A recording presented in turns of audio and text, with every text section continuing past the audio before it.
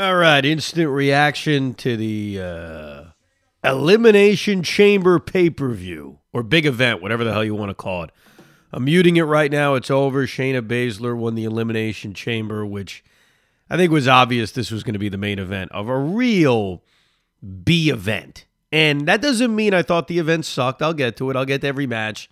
Plus, I've got some thoughts on WrestleMania and the Ruthless Aggression documentary series that the WWE Network is doing.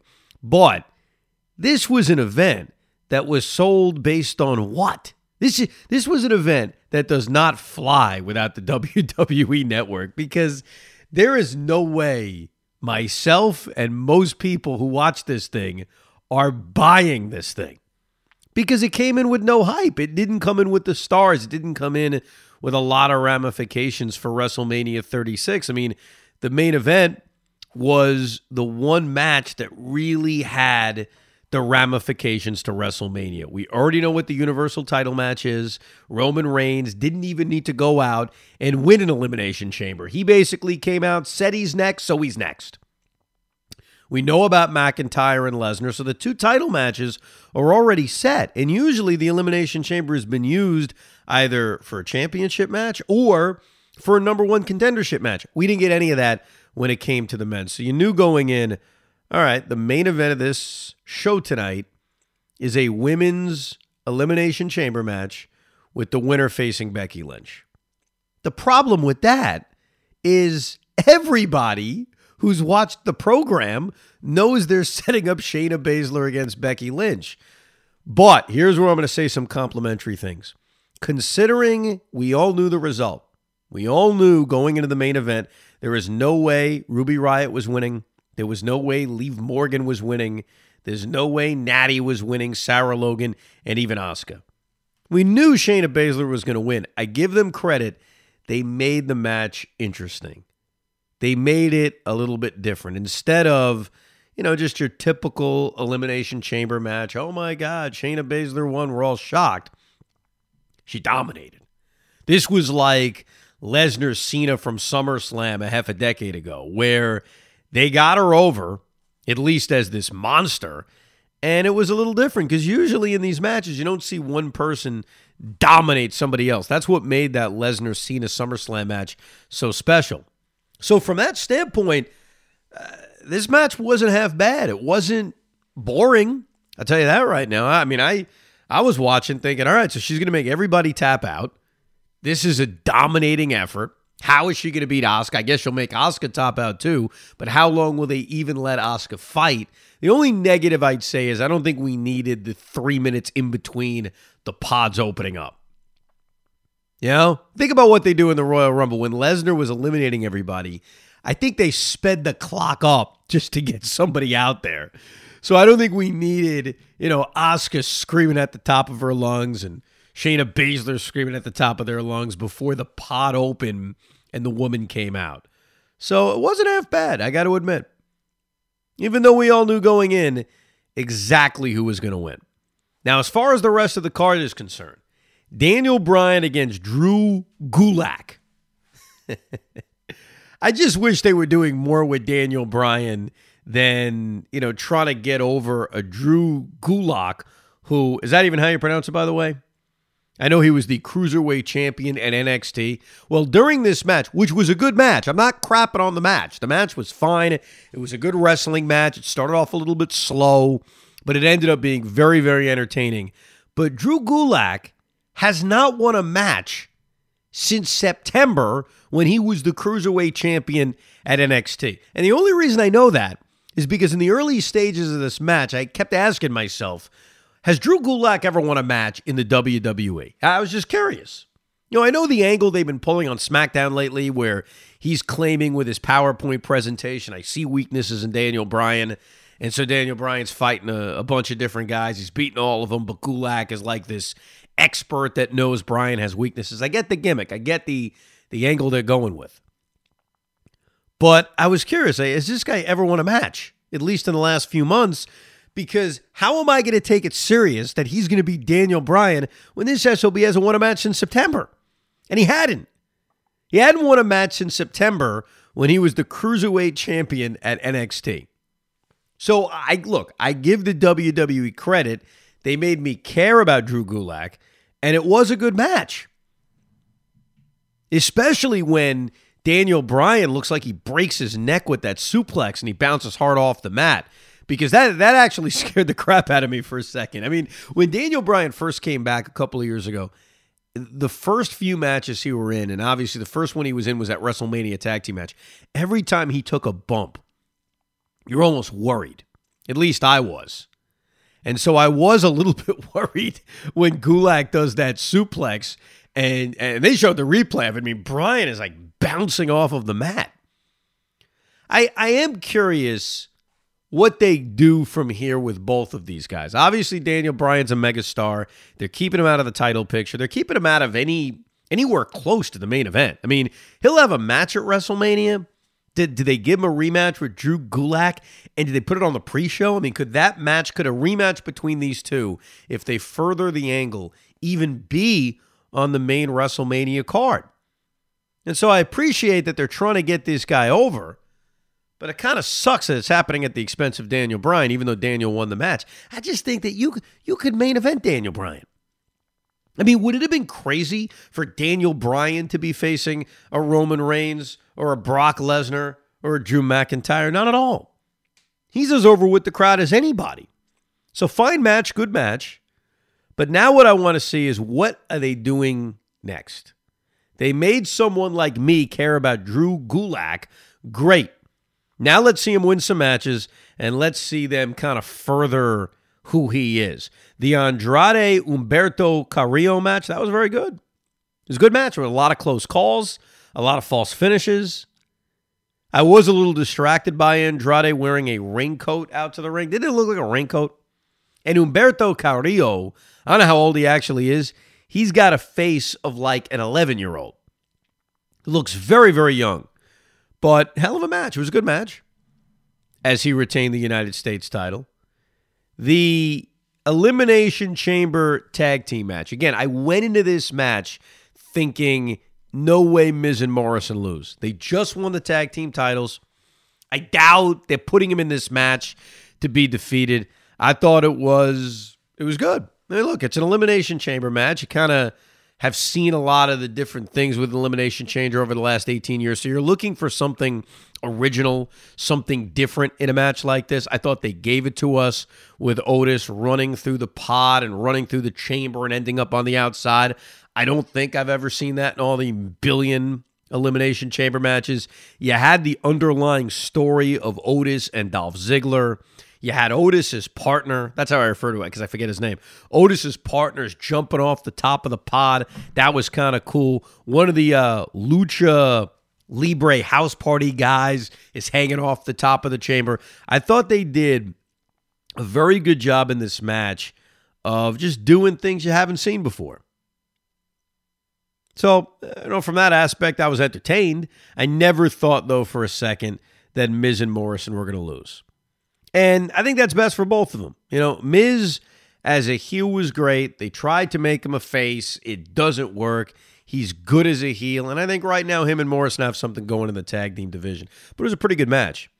The Aleister Black AJ Styles match, I'm pissed off at myself because I just figured, all right, AJ's going to beat him. That's it. It's AJ Styles. I know they're trying to build up Aleister Black, but AJ's clearly got a match with Undertaker.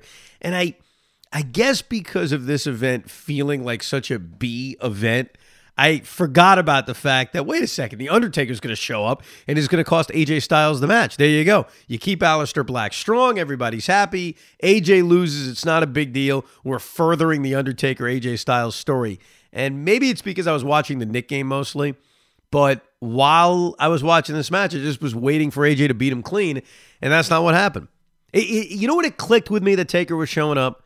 When AJ and his guys, not the bar, I'm thinking of Sheamus and Cesaro. The OC, let me get that right. When the OC and AJ are beating up Aleister Black 3-on-1, that's when I was like, okay. Taker's coming out. And the Undertaker looks like a senior citizen. I'm sorry. And I'm not saying that to rip him because there's nothing wrong with being a senior citizen. There's nothing wrong with getting older. I'm older. We all get older. He's old. I mean, The Undertaker should have retired 5 years ago. I said that on our Undertaker WrestleMania retrospective, which you could check out in the archives of the Evan Roberts podcast. But he's obviously not retiring. He's continuing to go. The one thing I'm hopeful for is that he's going to lose to AJ Styles at WrestleMania. And the other thing I'm hopeful for is that they make it a one-on-one match, because now I'm starting to wonder. I'm starting to wonder if they have the OC involved, and he's been involved twice now with The Undertaker beating up the OC. You've got Aleister Black, who they're clearly trying to get over. They're not going to have a story for him. He may not even be on the main card. I'm starting to think they're going 3-on-2. That's what I'm thinking. I'm thinking they give Aleister Black the rub by teaming with The Undertaker, and AJ teams up with his buddies. And I'm not a fan of it. I get why they would do it. I think it would benefit Aleister Black in a huge way. But I don't know. I would rather just see a one-on-one match between Undertaker and AJ Styles. And I don't think that contradicts the point that Undertaker should have retired. I'm just saying I'd rather have a one-on-one match than a 3-on-2 match. But I'm starting to get the feeling that that's where they may be going. That they may be saying, you know what, we'll go 3-on-2. Remember, Undertaker's last match was a tag team match, and it was a good one. It was a very good one. At Extreme Rules, I think. McIntyre was involved. Shane McMahon was involved. It was Undertaker Roman Reigns against Drew McIntyre and Shane McMahon. Check the archives for when I did an instant reaction to that event. I wonder if I actually said it was a good match then. Maybe my memory is telling me differently. I don't know. I do know Undertaker Goldberg sucked. That I know for sure. Street Profits against Rollins and Murphy. It was okay. Yeah, it was fine. I mean, you kind of knew where it was going. Kevin Owens interferes. I can't get used to Kevin Owens doing the Stone Cold Stunner. I just can't. You know, while I think the Stunner is one of the great moves of all time, it's fantastic. I love it, especially the way most people sell it. It's Austin. It's Austin. It's not Kevin Owens. Now, let me get to what I really have a problem with. This may surprise you because you probably think, Evan loves redheads. He's probably a big Sami Zayn guy. I think Sami Zayn's a hell of a wrestler. He was great in NXT, and he was pretty good in the WWE when they actually used him correctly. Over the last how many months, Sami Zayn has been a manager. He's been using the stick, as they say. And in the process, trying to help Nakamura and Cesaro, two guys that are not great with the stick, get over with the crowd. So they set up a 3-on-1 match, Nakamura, Sami Zayn, Cesaro versus Strowman for the now ugly Intercontinental title. I need 2 minutes to bitch about that. But let me get to the match. Sami Zayn, again, I did my research because as I'm watching this match, I asked a similar question to what I asked about Drew Gulak. I said, when's the last time Sami Zayn wrestled? When's the last time, out of curiosity? The last time Sami Zayn wrestled in any kind of match, according to some website I Googled, Pro Wrestling Stats, whatever it is, was December in a 6-man tag match. The last time he won a match was on July 27th on Smackville. Remember Smackville, that weird WWE Network show? And it was a dark match against Apollo Crews. So that guy who has not wrestled in a match since December and hasn't won a match since July 27th on something called Smackville is now your Intercontinental Champion. And again, I didn't see that one coming. And sometimes it's not good to not see something coming.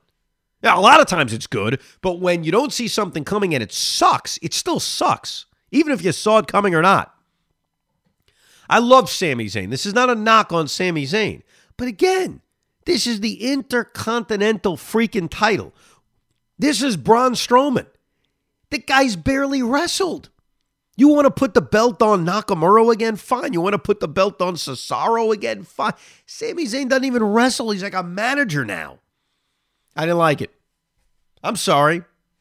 I don't care how much you mark out for Sami Zayn. The facts are the facts. The guy hasn't wrestled. Now we're giving him this butt-ugly Intercontinental title. And why did they do that to the IC title? Why would you do that?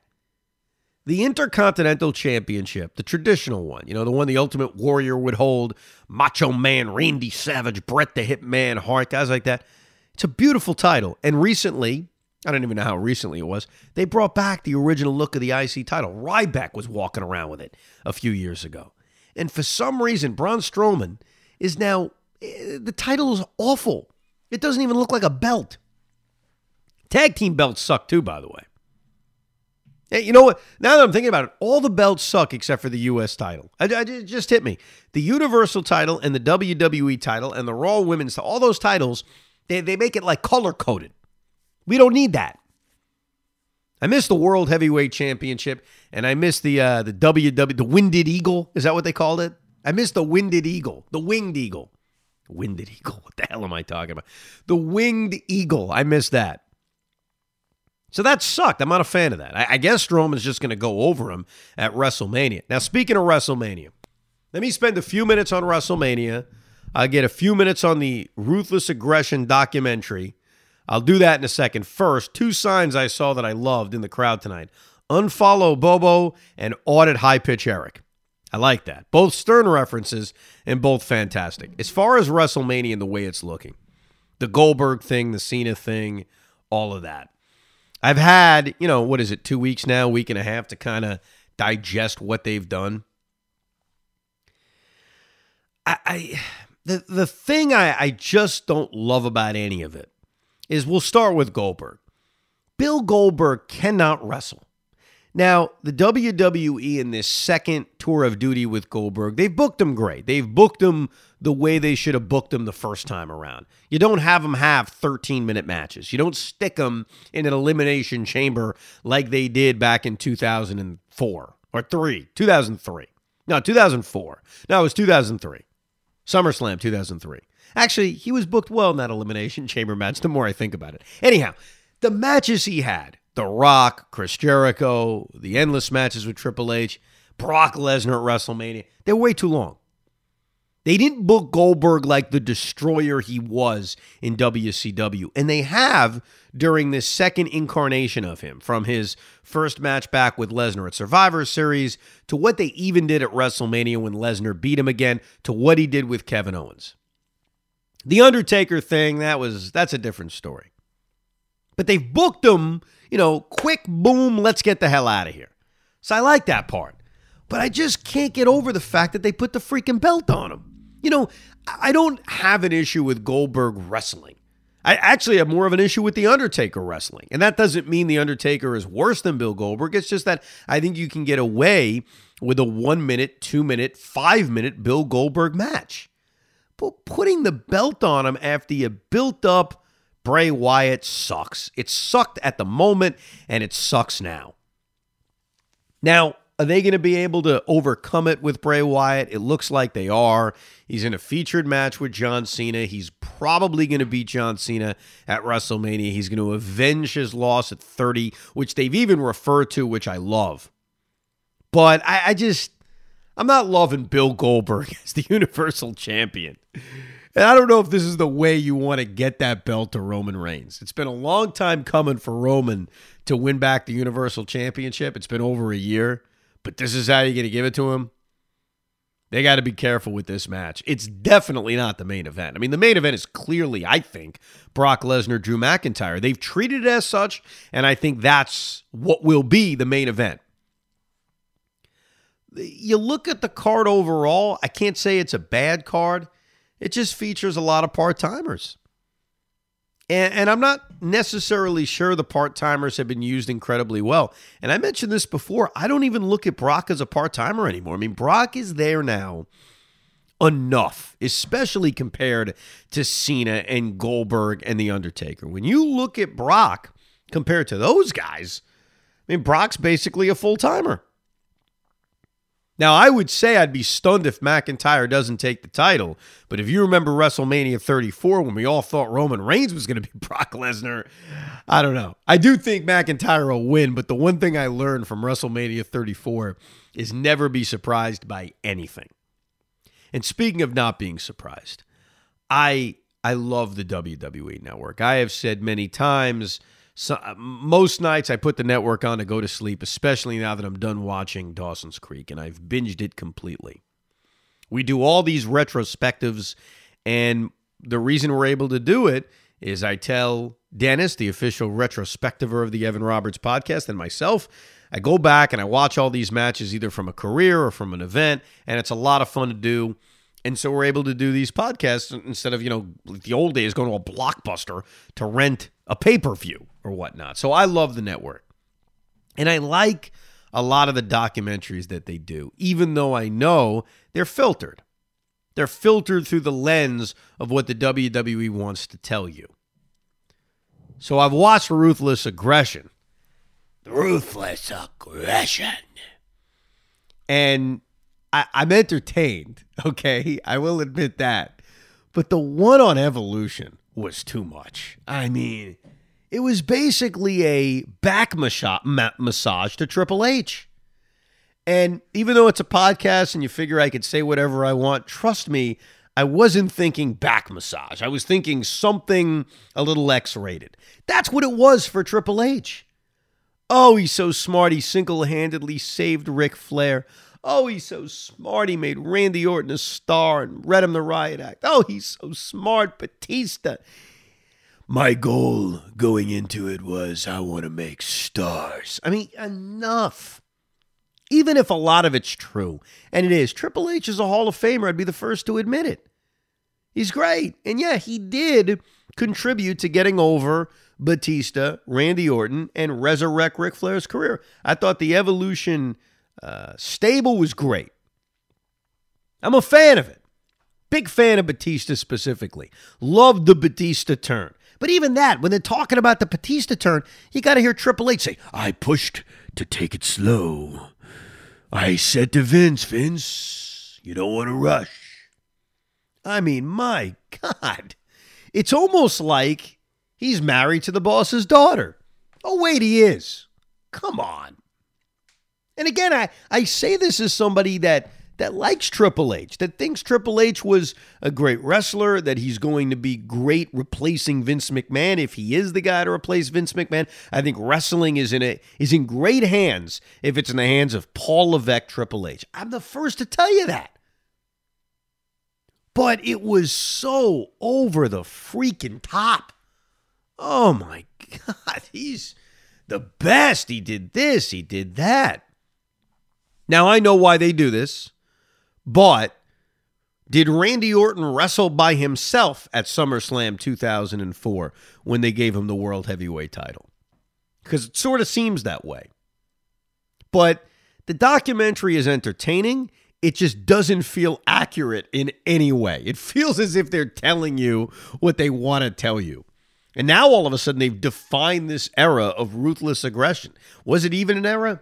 When did it start and when did it end? I don't really know. But hey, I love the original programming they give us. I'm a sucker. $9.99 a month I'm in. Now, speaking of which, last thing I'm going to touch on. The idea that they may take these big events off of the WWE network is a massive mistake. Because I love doing these instant reaction podcasts. They're fun. They're therapeutic. Hopefully you like it if you download it, even if you're disagreeing with me or you don't like wrestling. I like doing it. But if they're going to take these events and go back to the traditional path of pay-per-views, I don't think I'm going to order all of them. I certainly wouldn't have ordered this one, and this event wasn't half bad. The matches were entertaining. I think most of my reviews for these matches were pretty positive. WrestleMania, the Royal Rumble, those are the two events that they got you. You know, they charge you $80. You have to go to wherever, BR Live or Fight TV or whatever. I would buy it. I think most people would buy it. But a lot of these other events, you got to keep it on the WWE network. It'd be a big, big mistake to take it away. Well, this was it. This was the final big event before WrestleMania 36. I'll obviously have an instant reaction to that right after it's over on April 5th or April 6th, whatever day it ends. We'll do a WrestleMania preview and prediction podcast But there's a lot of podcasts throughout the month of March. Our MLB Fantasy Preview podcast, the Shawn Michaels WrestleMania Retrospective, and I'll bring John Jastrzemski back, and we'll do our MLB predictions again like we did last year. So a lot coming up. Obviously, you can listen to Joe and I Monday through Friday, 2 o'clock on The Fan. This has been Instant Reaction Elimination Chamber on the Evan Roberts Podcast.